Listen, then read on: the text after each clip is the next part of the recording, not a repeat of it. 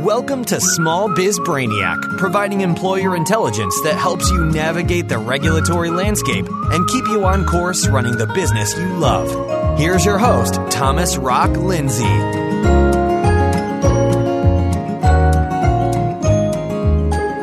Hey everyone, welcome to episode 127, More Paid Sick Leave. I'm your host, Robert Attridge, and this is the podcast that delivers employer intelligence 2 days each week in a short 7 to 10 minute episode. My co-host, Thomas Rock Lindsay, delivers the Tuesday show, and I deliver the Thursday show each and every week. On last week's episode, I discussed the Washington, D.C. paid leave law with you. Well, today I wanted to continue on with the mandatory paid leave topic as it continues to be a hot item across the United States. Again, we have covered this topic in a few past episodes, so if you've missed them, please go back and listen to episode 46, episode 102, and also last week's episode of 125.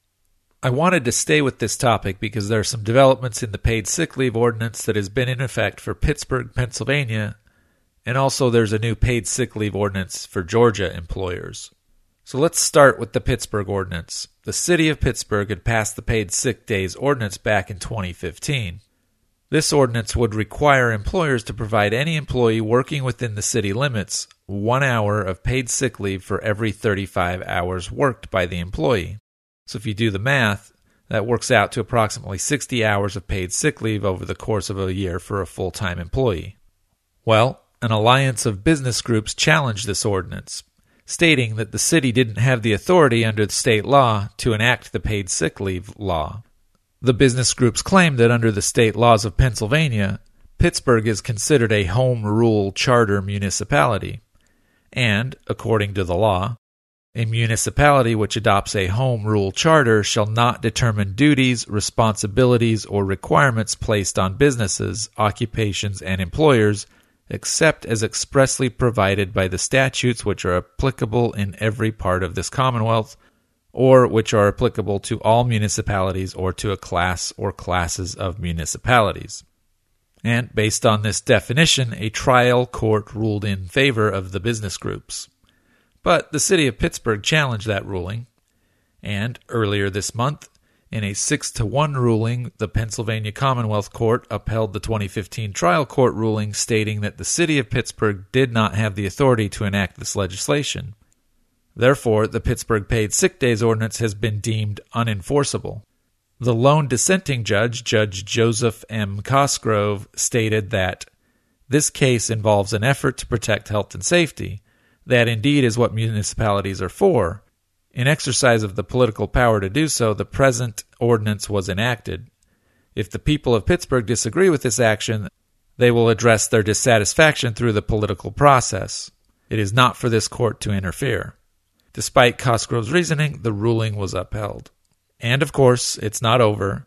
The city of Pittsburgh plans to appeal the ruling to the Pennsylvania Supreme Court, according to a spokesperson for Mayor Bill Peduto.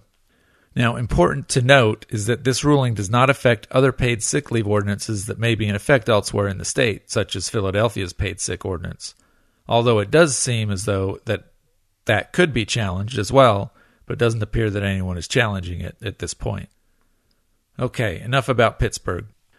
Georgia, on the other hand, now has their own paid sick leave law after Governor Nathan Deal signed into law Senate Bill 201. Many small businesses feared the passing of a mandatory paid sick leave bill that they simply could not afford. However, this bill, known as the Family Care Act, is different from any that we've seen passed in other states. In fact, there's no mandate on small businesses to provide paid sick leave with the signing of this bill if they do not currently provide sick leave. Instead, only employers that already provide sick leave should now allow employees to use the paid sick time to care for sick family members and not just the employee themselves. The law takes effect on July 1st, 2017, so if you're a Georgia employer and have a sick leave policy, you'll need to make sure your policy states that the time can be taken for personal care or care of an immediate family member.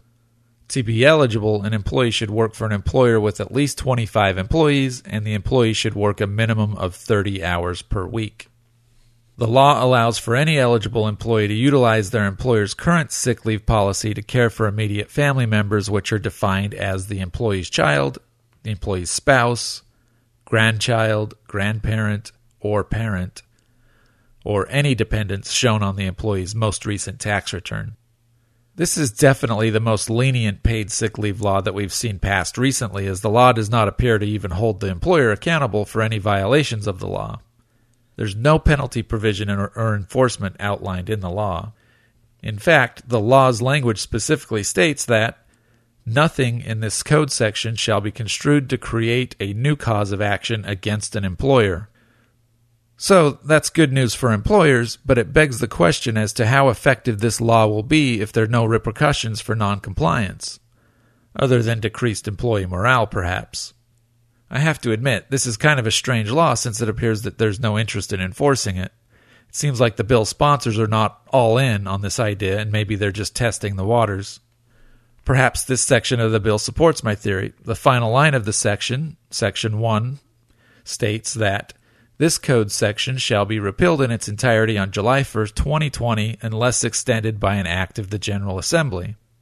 So, the law is designed to be repealed in 3 years unless some action is taken to extend its life. At that time, perhaps some changes are made to the bill to add enforcement if it's to remain in effect. Well, there you have it. Please take a moment, if you have not already done so, visit our website, smallbizbrainiac.com. We have a couple of free book offers that we think would be valuable to you and your business. That's a wrap. Thanks for listening, and have a great day. Thanks for listening to Small Biz Brainiac. To get your questions answered by Thomas directly, visit smallbizbrainiac.com. And for more employer intelligence, be sure to join us again here on Small Biz Brainiac.